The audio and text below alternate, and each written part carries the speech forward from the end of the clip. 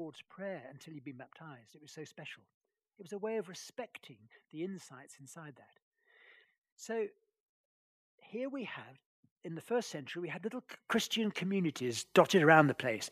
I'm being accused to the Romans by the Jews of being a seedbed of trouble. They worship a king, they said. They want to change the world, they said. And so Trajan, the emperor, sent out to the governors, I want you to investigate what these Christians get up to behind closed doors. So Pliny set up this investigation, and he interviewed them. He got some Christians and interviewed them under the threat of death. It was really quite serious. And all he found was this. And this is the report that he sent back to the emperor, and we have copies of it today. They affirm that when what is their guilt? They're in the habit of meeting on a certain fixed day before it was light, when they sang in alternate verses a hymn to Christ as God, and bound themselves by a solemn oath not to any wicked deeds, and never to commit any fraud, theft, adultery, never to falsify their word. They were exemplary citizens in all but the worship of the emperor. And it's interesting how just that little middle phrase, when these Christians were interrogated, they say, we just sing a hymn to Christ as God. Well, let's look then at the hymn that we've chosen for tonight. Philippians 2, 6 to 7. 6 to 11. So if you'd like to turn in that.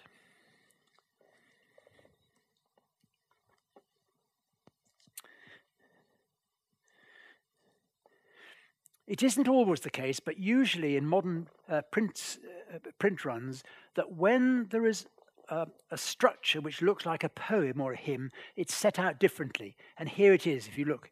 If you've got the second edition of the NIV, which is the Church Bible, you can see. So it starts in verse 5. Paul writes to the Christians at Philippi. And he says, in your relationships with one another, have the same mindset as Christ Jesus. And then begins the hymn. Who, being in the very nature God, did not consider equality with God something to be used to his own advantage. Rather, he made himself nothing by taking the very nature of a servant, being made in human likeness. And being found in appearance as a man, he humbled himself by becoming obedient to death, even death on the cross. And therefore, God exalted him to the highest place and gave him the name that is above every name, that at the name of Jesus every knee should bow, in heaven and earth and under the earth, and every tongue acknowledge that Jesus Christ is Lord, to the glory of God the Father. That's the hymn he found, and it's set out like that. If we set it out slightly more reflecting the Greek structure of it, that's what it looks like. There are 6 if you like, little verses, really. Now, can you spot where Paul, he was very happy to use this, but he felt it didn't say quite enough at one point, so he inserted just a little text.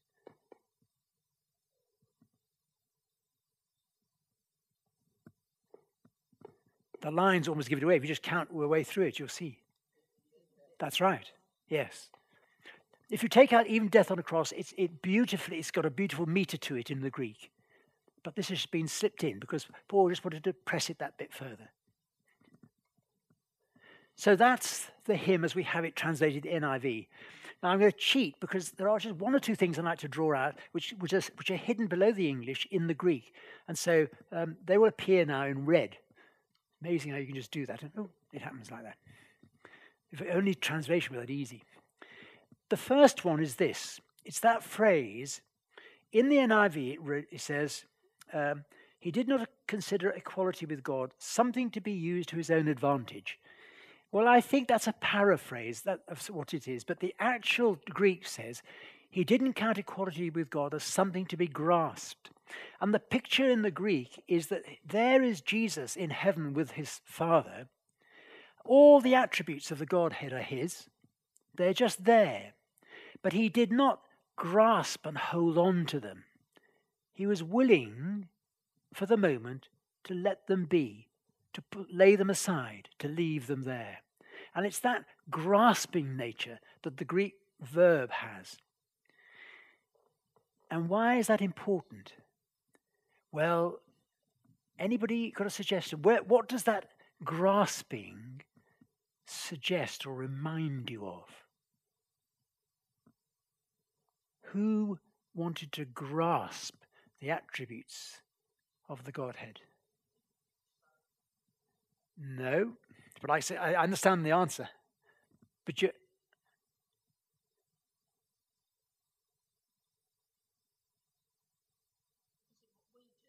no, it's in the text, in the Bible.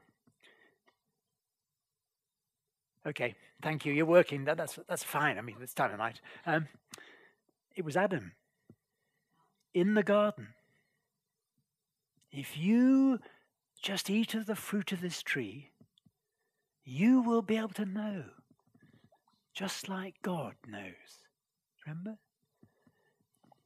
And that's why I think that having the Greek that bit brought to the surface, we see that little parallel, and we'll come back to that, because Adam, the contrast here is Jesus and Adam. Adam wanted that. Jesus gave it away. And then the next phrase, he made himself nothing by taking the very nature of a servant. Well, I think I would say he made himself nothing is closer to what it is, but the actual Greek word is emptied himself.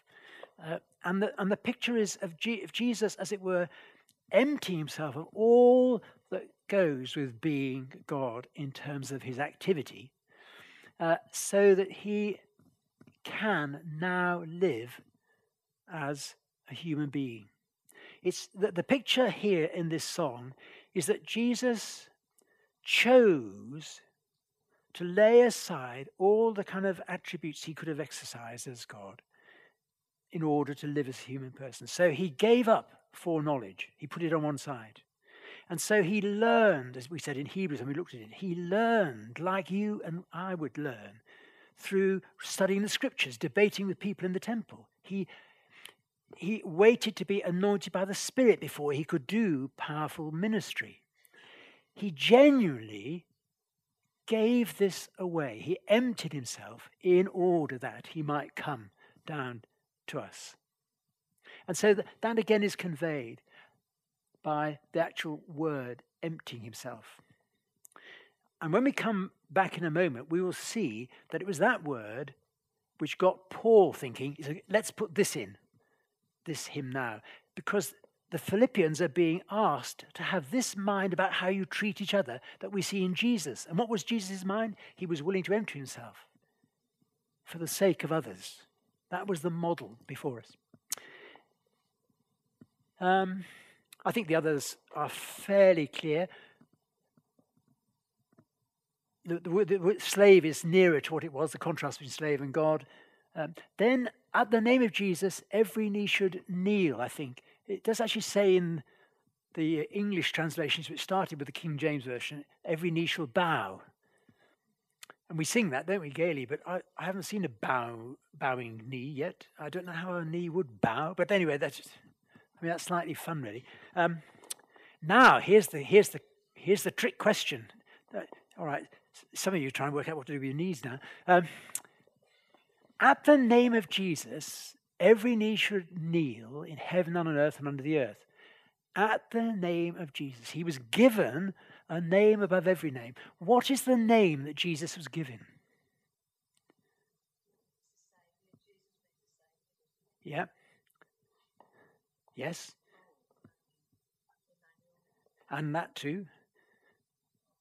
No, you're doing all right, but yeah, not quite. But you're doing great stuff. What was the new name he was given that he hadn't got already? Son of Man. No, he actually described himself as Son of Man. Can I say, I admire the people here who had a go, don't you? Yeah. I know you're thinking, they'd all think I'm silly if I suggest it. Well, we will, but it doesn't matter.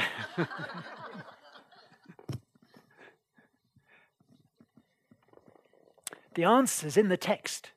Thank you. The new name is Lord. Of course, yes. Look, it's there. Every knee shall kneel in heaven and on earth, and every tongue confess that Jesus Christ is Lord, to the glory of God the Father. Jesus, when he was raised and ascended, became the Lord Jesus Christ. And Paul, when Jesus met him on the road to Damascus, said, Lord, the first word out of his lips after being blinded was, Lord. He recognized who it was. He knew he was persecuting the Christians. At that point, Jesus is given all the things that he had not grasped at the beginning. Do you see the symmetry in the song? Jesus laid all this aside, like some of our hymns. It's the Graham Kendrick song, The Servant King. Laid all this aside and came down to die on the cross for us. And then his Father raised him to the highest and gave him what he'd never grabbed for himself in the first place. Well, now you can see this if we lay this out as a story. Sorry, is that all right? There's some. That's okay so far, is it? We're just warming up, you know. Right. If we move to the next slide, what you can see is we can set this out as 6 scenes in this story, 6 stages, if you like. So it begins, as we just did, with where Jesus is in the nature of God and doesn't consider equality with God as something to be held on to, grasped and held on to. So what he does, he empties himself, he becomes a slave born as a human being. Then, being found as a man, he humbled himself, sufficient even to die, and even a death on a cross. Therefore, God exalted him to the highest place and gave him the name above every name. The name of Jesus, every knee shall kneel in heaven and earth. Those are the 6 stages. Now, do you see what's going on? If we trace it, you've got it in the handout, so it won't be a surprise. Perhaps I should have given the handout at the end. But this is what happens if you look at it. So we start here. Jesus steps down from heaven to being a slave, from being God to being a slave, being Lord, being slave, and becomes human. And then he becomes so human, he steps down again, even to the point of death. And for a Jew, even worse, he steps down again to death on the cross. And at that stage, what Jesus has done, he has trusted his Father completely. Jesus didn't rise from the dead because he wasn't able to do that. Jesus was raised from the dead. His Father brought him back to life. And so God there exalts him like that. So what we've got, if you look along, you've got the beginning, the step down, down, down, and then up, given a new name. He's the Jesus, the Lord, who's raised, risen, and ascended. Yeah? Well, so far, is that okay? I mean, that's most of us think that, don't we? That all it's familiar, would you not say?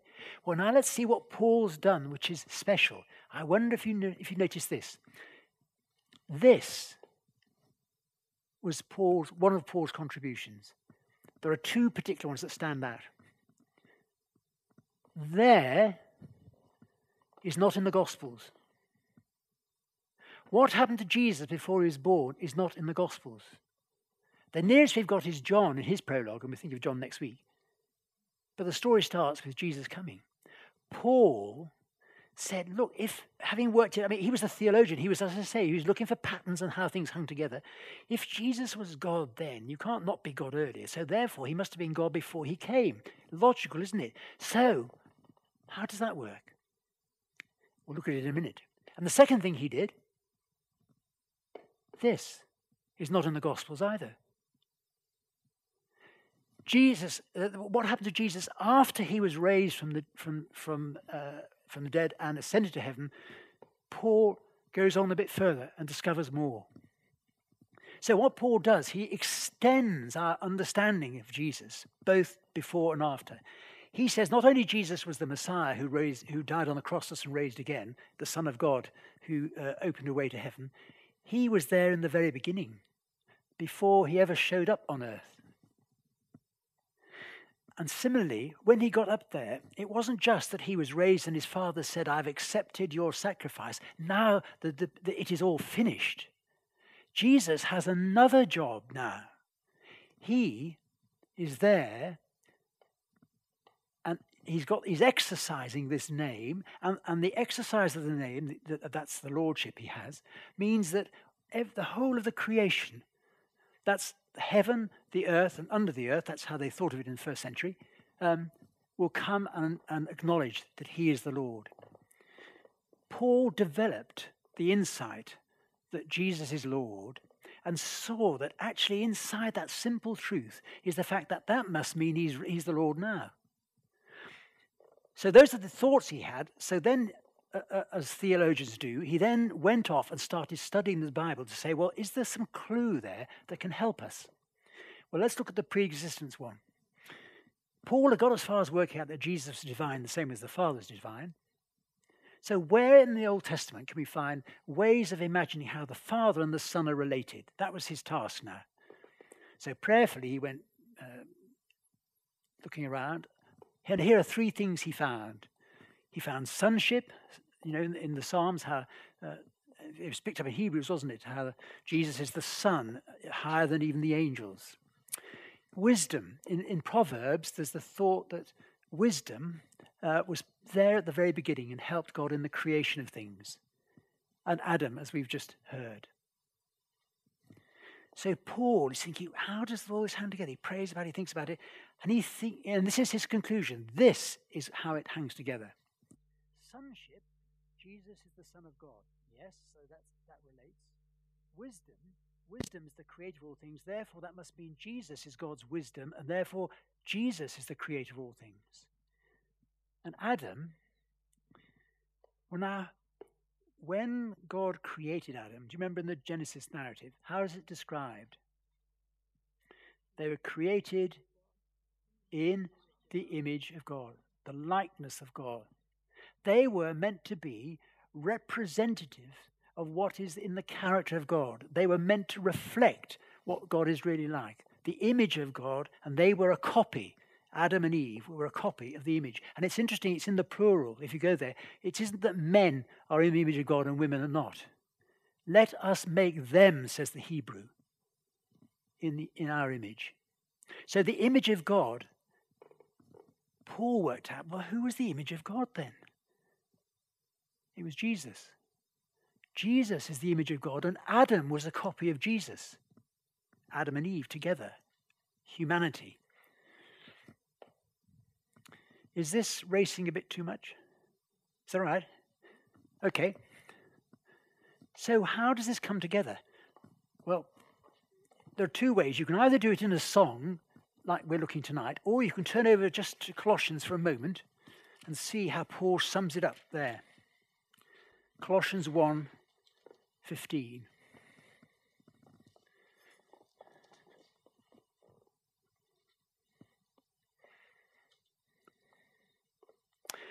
The Son is the image of the invisible God, the firstborn over all creation. Chapter 1. It's page 1183. These letters, they jump about, don't they? You close your Bible and you open them, they've gone. Or they've moved. 1183. So here's Paul doing it in a technical way. The Son, 1:15 of Colossians, is the image of the invisible God, the firstborn over all creation. He's over creation. In him all things were created. Jesus is the wisdom who creates things in heaven and earth, visible and invisible, thrones and powers and so on. All things have been created through him and for him. He is therefore before all things, and in him all things hold together. We'll see that theme comes back in John as well. That Jesus we sometimes have a mechanical view of creation, that God set it up, and then stood back and it all chonks along without him. Do you know? And the models of scientific progress, evolution is the most well-known probably, assume that the world's just doing it itself. But what Paul is saying is Jesus brings into being the world we know and then sustains it. And I was trying to find a metaphor to help when I was teaching theology, so I'll try it out on you. Why not? I want you to imagine a wall, and I want you to imagine somebody the other side is a juggler with 3 balls, doing this sort of routine. Now, you're the other side of the wall. You can't see the juggler. You can only see the balls and the patterns they go. So you can say, isn't that a lovely pattern? And if you're a scientist, you'll map it. You'll get the height, the speed, and you'll work out that there's a regular repeating pattern here. And you may even be brave enough to say, well, there you are. There's a law of physics. You may or may not. And you see this going on and going on. It's just wonderful. And then the juggler changes the juggle.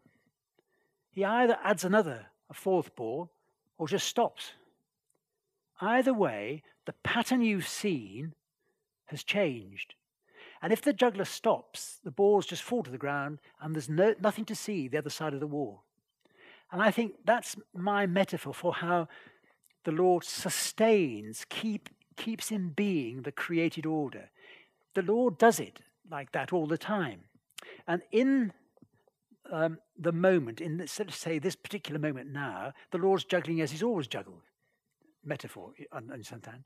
And so you've got this regular repeating pattern, and science builds these great models.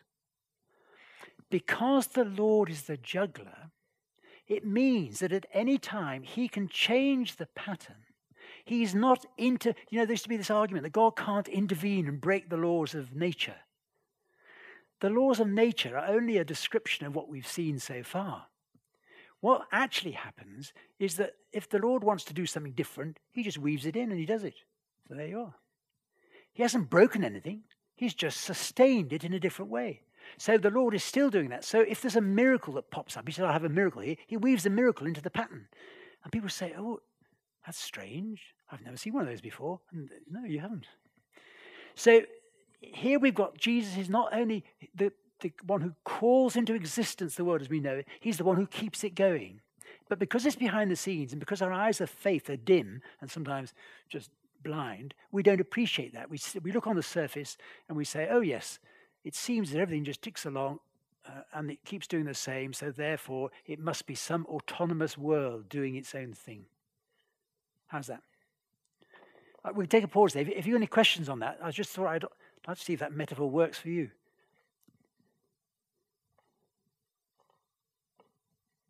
Okay. Well, so resuming the story, what has Paul done then with this here? He said Jesus is the image of God who brings into creation, brings things into being, into creation. And then going on, he's the beginning and the firstborn from the dead, so in everything he might have the supremacy. For God was pleased to have all his fullness in him, through him to reconcile all things in heaven by making peace through his blood shed on the cross. That's Paul's summary of who Jesus is. The song just tells the story of somebody in heaven saying to his Father, Lord, I'll put all that on one side to go and help. And the Father says, thank you. And he does that for us. So what we've then got, Jesus emptied himself so he could take on genuine humanity, live a genuinely human life. Because, if you think about it, the way the death on the cross works, if Jesus had been a perfect man, his perfect life would have only atoned if atonement was needed for himself. That you can't extend anything like that. But there's a corporate nature to reality. Adam is not simply an individual, and we can debate that another night, but he's certainly in Scripture a representative, inclusive way of talking about humanity. And so because Jesus took on genuine humanity, and because Jesus himself, as the Son of God, died on the cross, the death there works for everybody in this inclusive humanity who are in Christ. And so Paul says, this is the brilliant news. As in Adam all die, all in Christ shall be made alive. Jesus has broken open the shackles, which means that every one of us is due to die. We now have a future because he emptied himself for us to live like a human being. The atonement works because Jesus lived a genuinely human life, but because he was God, the effect of that genuinely human life was multiplied to everybody who wants to partake. And the gospel is that Jesus has already done it for you. Do you know, when I started out as a Christian, it wasn't me working my way to God. It was God working his way to me and saying, David, will you kindly pay attention? And my saying, I'm not so sure, just for a bit. I don't like the idea of discipleship, Lord. It's a bit too constricting, you understand, or whatever it was. So here we've got this extra bit that Paul's worked out is that Jesus emptied himself for you and for me in order that we might live. And I think that's just, well, it's moving. And, as we said a moment ago, Paul includes it now because he wants this to be the model of how people relate to each other in the church. Herodotus, I think it was, one of the early historians, said of the Christians, see how they love one another. That's the hallmark of a work of the Holy Spirit, that people who are different can rise above their differences and love each other with the differences. It is so easy to love people like yourself, isn't it? If this is really a community of the Holy Spirit, we should be loving people who are diametrically opposite to us. I mean, they are good looking, I suppose, well. And that is what stands out. When we can, as it were, model in public this new community where all are welcome, whatever you're like, when we can say, Lord, I really disagree with this guy, 100%, but in your name I love him because you love him and you love me, and we together will get along. And I think when the spiritual temperature of a community drops, the factions regain their hold, and you find that they're a little, just like in 1 Corinthians, it's exactly like that. Remember when Paul was talking about there's some who are Apollos, some are after Cephas, some are after Paul, and some are after Jesus. They're the really holy ones. I only choose an apostle. I choose the Lord. Oh, very good. And I think actually for APC that's a real challenge. We've got so many traditions and streams within the church, and on the surface they complement, but actually that deeper unity where we can embrace the people who are so different from us only happens when we learn to do what Jesus did, to empty ourselves for the sake of somebody else. That's the way forward. And I think, and that's what repentance is really. It's saying, Lord, we know this is not right. And I'm stuck. How do I get on with that perishing, whatever it is? Church warden, that's a safe one. Jesus is offering us a way, by the Holy Spirit, I will empty you of the things which you want to hold against that person. If you repent and come to me, if you come closer to me, together we'll do it. So it's gospel, it's good news. And I think that's what we offer. Forgiveness is the gift of the church to the world. You don't get forgiveness anywhere else. It's always about, you scratch my back and I'll scratch yours. You help somebody out, I owe you one. If a Christian says, I owe you one, they've lost the plot. We don't owe anybody anything. We give, it's a grace gift. We're not bound by others. We are supposed to be, do you know, like those weddings where they have all the glasses and they pour water on the top and it cascades down? That's what we're supposed to be like, a cascading fountain that the grace and the love of God cascades from us to others, freely, unconditionally. It's just a gift. Yep, well, so that was the first thing Paul worked out. Not bad really, is it? And then the second, if we go to the next bit, that bit, what happens to Jesus who's in heaven? Well, Paul worked this out already. He worked out that Jesus is Lord, because that's what the song said, and he'd agreed because he knew the Lord. The Lord had met him, and he knew the Lord was his Lord. He also knew that Jesus was coming again. Do you know the Aramaic word for that? Yeah? The Aramaic word for Jesus comes again, or the Lord is coming. Yes, thank you, John. Well, isn't it great? Thank you for staying awake. I mean, and sort of, yeah. Maranatha.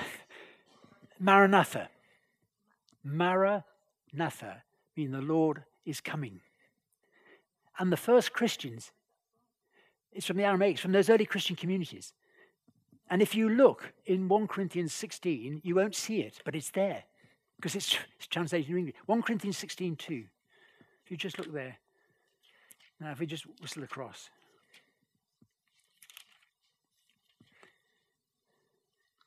"22." Did I say 2?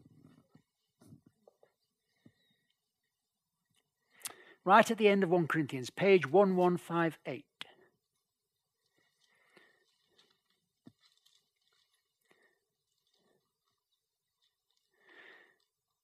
"I, Paul, write this greeting in my own hand. If anyone does not love the Lord, let that person be cursed.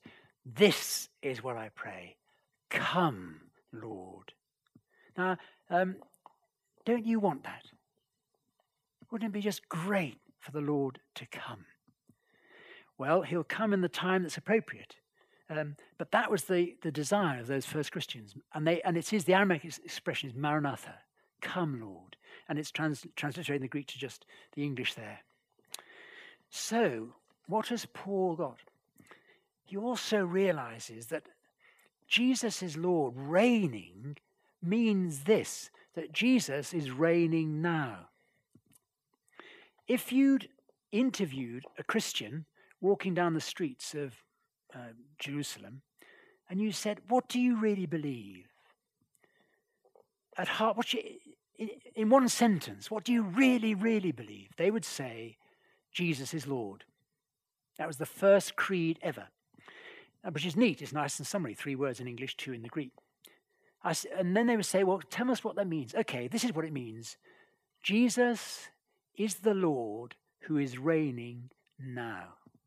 That's what it means. That's the Greek. That's the real meaning of the Greek, because the tenses work differently in Greek. There's a continuous present, which means it's going on right now. So when we say Jesus is Lord, we're not just saying, Jesus, hello, you're Lord. Okay, I'll say Lord from now on. We're actually saying, Jesus, you're the one who is reigning now. And that's the Christian privilege, really, to know that Jesus is reigning now. Because now only happens now. It only happens in the present. So if Jesus is reigning now, it means he's reigning now. Yes? It's logical, really. Jesus is reigning now. And in a way, I think the church, that's us today, have forgotten that. We know that Jesus has the future in his hands, and we know we can pray to him, but the fact that he's reigning now, that's quite sort of, that's electrifying. That could change things. And I think that underlies why prayer is important and why listening to the Spirit is important. Because if that is the case, that Jesus is reigning now, that means we can talk to him, we can bring situation to him, and we expect him to make a difference now. I don't know about you, but some people find prayer hard, especially the answers to prayer, which is why I think it's really great when we have answers to prayer in church on Sundays. What I'd love it is that people come in and we spend a fair bit of time just hearing what God has done this week, and then pray for some others and see how he does, and next week we'll see. Because that's the community we're in. We have a Lord who's alive, we agree. He listens to our prayers, we agree, but he actually makes a difference. Well, we think we agree because we're Western, and we've grown up in this kind of secular mindset that the world and the private sphere of faith are two side-by-side realities. And the private sphere of faith, that's in your heart, it's all the soft stuff, is okay for you, but in the hard, real world, this is how it works, sunshine. And it isn't like that. That division of reality, the sacred and the secular, it's European, it's Western European, and it came about in the 17th century, and it's been developing ever since. It is not endemic. You don't find it. When you go to Africa, they're not troubled about whether there's a God or not. Shucks. They know there are gods. There are gods all over the place in Africa, and they know them. And some of them are frightened of them, seriously, really frightened. And when the gospel is preached, they think it's wonderful. I even see that in children today. I don't know about you. when I meet 5-year-olds or 6-year-olds and I talk about Jesus doing this, they find it easier to take that in than their parents, who say, oh yeah, right, I suppose he might have done, but probably didn't. We socialize people into this sacred secular thing. In Scripture, the picture is that the whole of reality is opened to the Lord who's Lord. And we can pray for every aspect of it. There's no no-go area. And this is what Jesus' law really means. And also, that means looking to the future, there'll be a time when that's publicly known. So Paul draws his thoughts together about who Jesus is. For me, he says, to live is Christ, but do you know, it's even better to die. Why? Because I'm going to go be with him. I'm going home. That's why. This world, you know the words of the choruses. This world is not my home, wasn't some of the spirituals. We know that with our heads, but actually we put so much importance on it, you'd think it was, wouldn't you? Now, I'm not looking at Rita, who's just moved into another house. So that's not nothing about the possessions we have, but it is about the fact, where is your home? Paul is saying, my home is in heaven with the Lord, where he's already reigning, and I just can't wait to get there. That's what Paul's saying. And that's why that extension of that end of the hymn, that inside, is a blessing. It's as if Paul's saying, hey, just think about it. Isn't it lovely? I'm off. And if you read through, there's a great, for those of you who seriously do like a bit of reading and would like to get a flavour of the early church, there's a book called Early Christian Writings in the Penguin Classics series. And Early Christian Writings in the Penguin Classics. It's a paperback. And in it, you've got lots of the letters of the bishops and apostles from just after the time of Jesus. You'll see there where the Corinthian church, despite Paul's letters, still went off the rails. You'll see other things like that. But what you will see is people desiring to go to heaven. And they said, the best way I can go to heaven is to die as a martyr, as a witness for Christ. And Bishop Ignatius, he was just great. He said, I can't wait to die so I can be a witness to others to this wonderful gospel. And they said, well, we don't want you to go. No, he says, I want to die. You think, how balmy. He must be nuts. Actually, he was on his way home. And he didn't want to be trammelled by all the kind of clutter. Now, I'm not suggesting there's a death wish there. There's actually a promotion to glory wish, if you wanted to, as the Salvation Army put it. So isn't that lovely, that thought? Well, there is the song. And it finishes with this picture of Jesus being Lord and the whole of the created order recognizing it. And so I wondered how I could sort of just evoke that before we move into discussion. So here's the vision of that song. Let's go back to it. Philippians 2, page 1179 is the quick way back. Therefore God exalted him to the highest place and gave him the name that's above every name, verse 10, that at the name of Jesus every knee should kneel, in heaven, on earth, and under the earth, and every tongue acknowledge that Jesus Christ is Lord, to the glory of the Father. That's how the song ends. Well, so I thought to myself, how to do it? And I thought, well, actually, I'll offer you this as a go. I wanted to think about Handel's Messiah. In Handel's Messiah, it was written by a librettist, and it was a meditation on the life of Christ, hence the title Messiah. And it was almost all scripture, apart from some of the links. And in the end of the second part, Jesus has been raised, and you have this magnificent chorus, the Hallelujah chorus. Yeah. And it was Handel was commissioned to write it. He wrote it in 1741, I think it was, and in 1742 it was first performed, first in Dublin to great acclaim. Then he brought it across to London, and it went not quite so well, which is strange, really. But anyway, that's another story.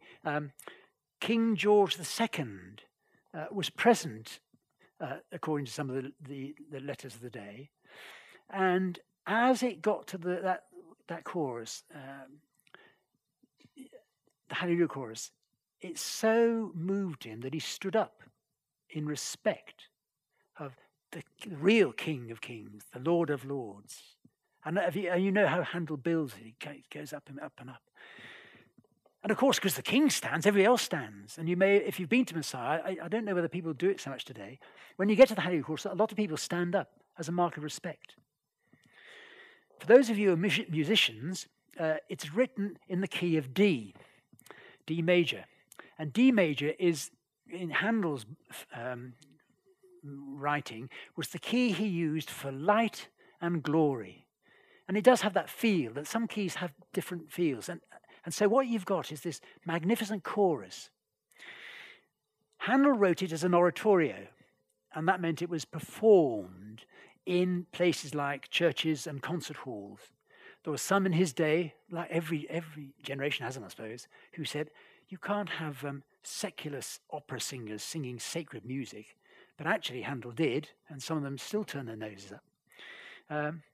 Now, that particular chorus is so well known, it's sung, it's the chorus from Messiah, really, that people know. And I don't know, perhaps some of you have sung in it. It's a great privilege to be able to do that. But to do it in a church, or to do it somewhere in a concert hall, a festival hall, or Sutton Coldfield Town Hall, which is a bit small, but wherever it is, it actually doesn't capture what Paul has. Paul has the vision of this being sung in a public place where everybody would acknowledge this is what it's about. And I came across this clip on YouTube of a flash mob singing it. And just look at the people round about as they do it. So, shall we run it?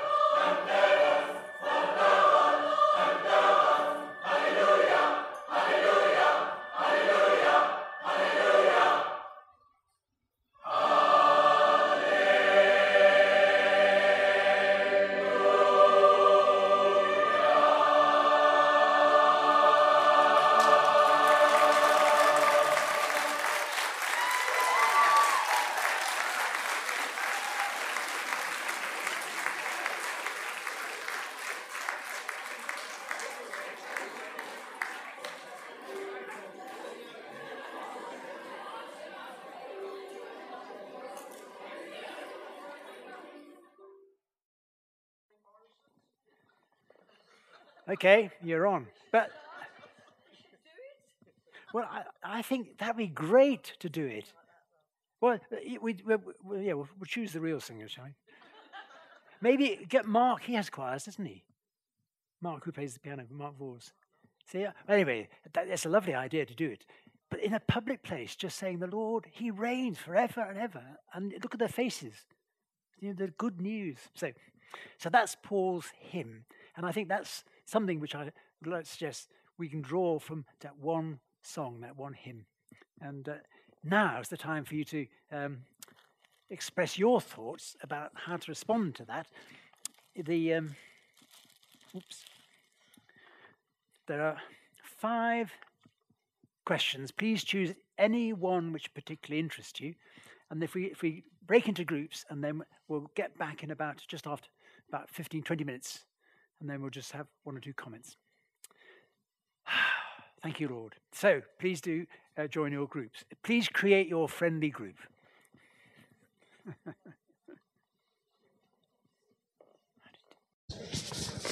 So in these last few minutes, any comments or questions that have been stimulated by any part of the evening?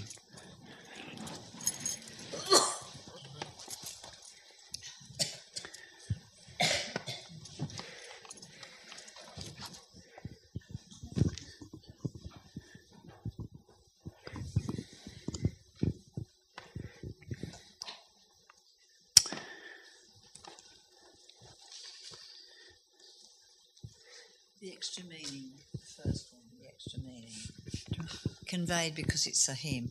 We talked that. Sorry. Well, if you see a poem, because the words are condensed, a poem or a verse, the words are condensed, and they usually are more, they stand out more, and they're more. You remember them more. So I think in number 1, what extra meaning is conveyed because it's a hymn, is because of the format. And it stands out more than if it was in prose, really. That's all. That's what I said, you know. Yeah. Anybody else want to say something? Give it back to you. Thank you. You're free now.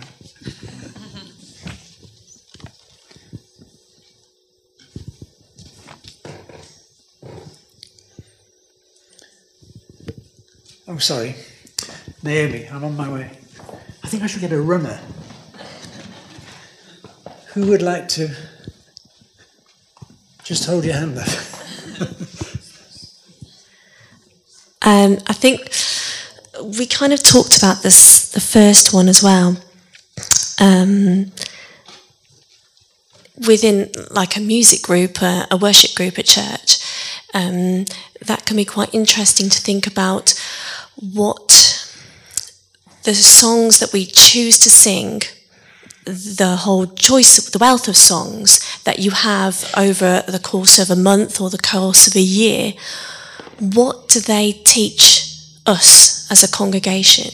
Because the songs that we sing with the music, they really help us to retain those truths. And there might be some people who can't stay for the sermon because of young kids or because they're helping out in various different guises. Or perhaps listening to a sermon isn't really their thing. And sometimes it might only be the words of the songs that we retain over the course of the week. And are we getting the full picture of the gospel and the full story of who God is and what He thinks of us and what He's done for us and what He's, that He's still reigning? Are we telling that to each other through the songs that we choose? And have we got a good balance of songs over the course of a month? That's been discussed in other groups that I've been in, and I think it's quite an interesting one to think about, maybe. Thank you for starting that, Hare. Charles Wesley said that was how the Wesley brothers encouraged new Christians to learn the truths of the faith, was to give them songs with substance, which were grand to sing, moved the heart, and also taught the mind. So I think there's something in that. I used to, some of you know, I used to teach New Testament, and when I was lecturing in this, we did a session with some students on this, and I said, is anybody here who is a composer, would like to compose a tune to it?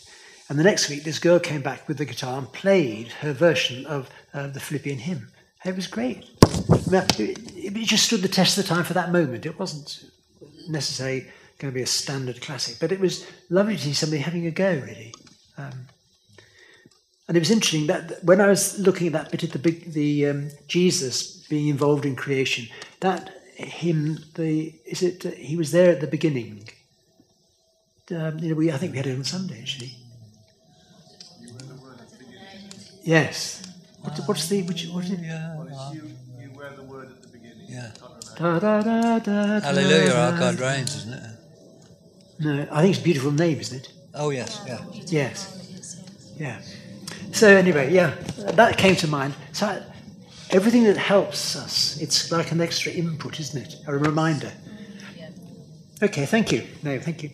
And when the new rector arrives, I think there are a number of things which probably we can say, how might we address these and see whatever they who arrive think, and together we might come to do something like that.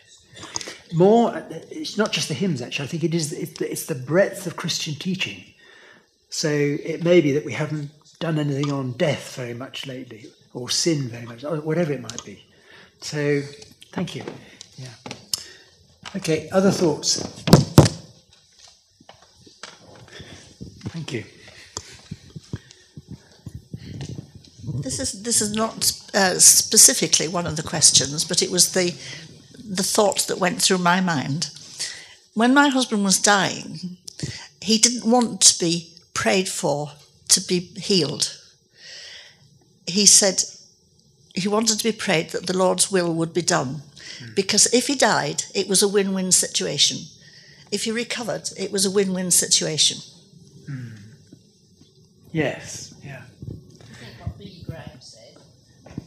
People tell you I've died, he said. Don't believe them, I've just changed address. Did you hear that? Do you just say it again with the mic? I know you. You don't have to sing it unless you'd like to. I have to say that I feel closer to God singing some of the things I do sing than that beautiful name we sang on Sunday. I've got the words on my phone because it's so lovely and it lifts you to heaven. The worship's so important. But sorry, what I was saying was that Billy Graham, who's recently died, said, if someone tells you that I have died, don't believe them. I have just changed address. Oh, I thought that was lovely. Thank you.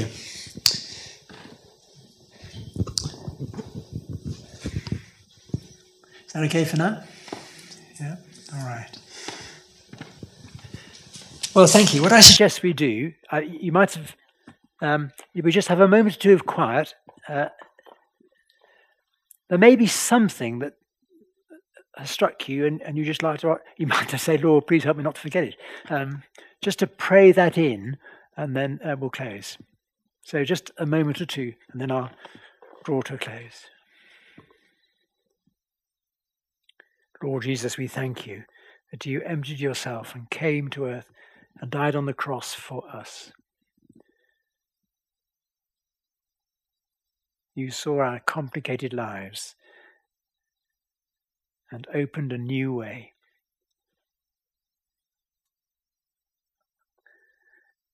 Now we thank you, Lord, that you reign and are engaged in keeping this world sustained, but also in the gospel of the good news being spread through the places where we live. And we pray for ourselves, Lord, that we will see you as the Lord of all, that the whole of the world is your back garden, the whole of Aldridge is yours, and that you will show us how we might both witness to that and be means of blessing to those outside church circles. We pray this in your name. Amen. So let's pray the grace for each other.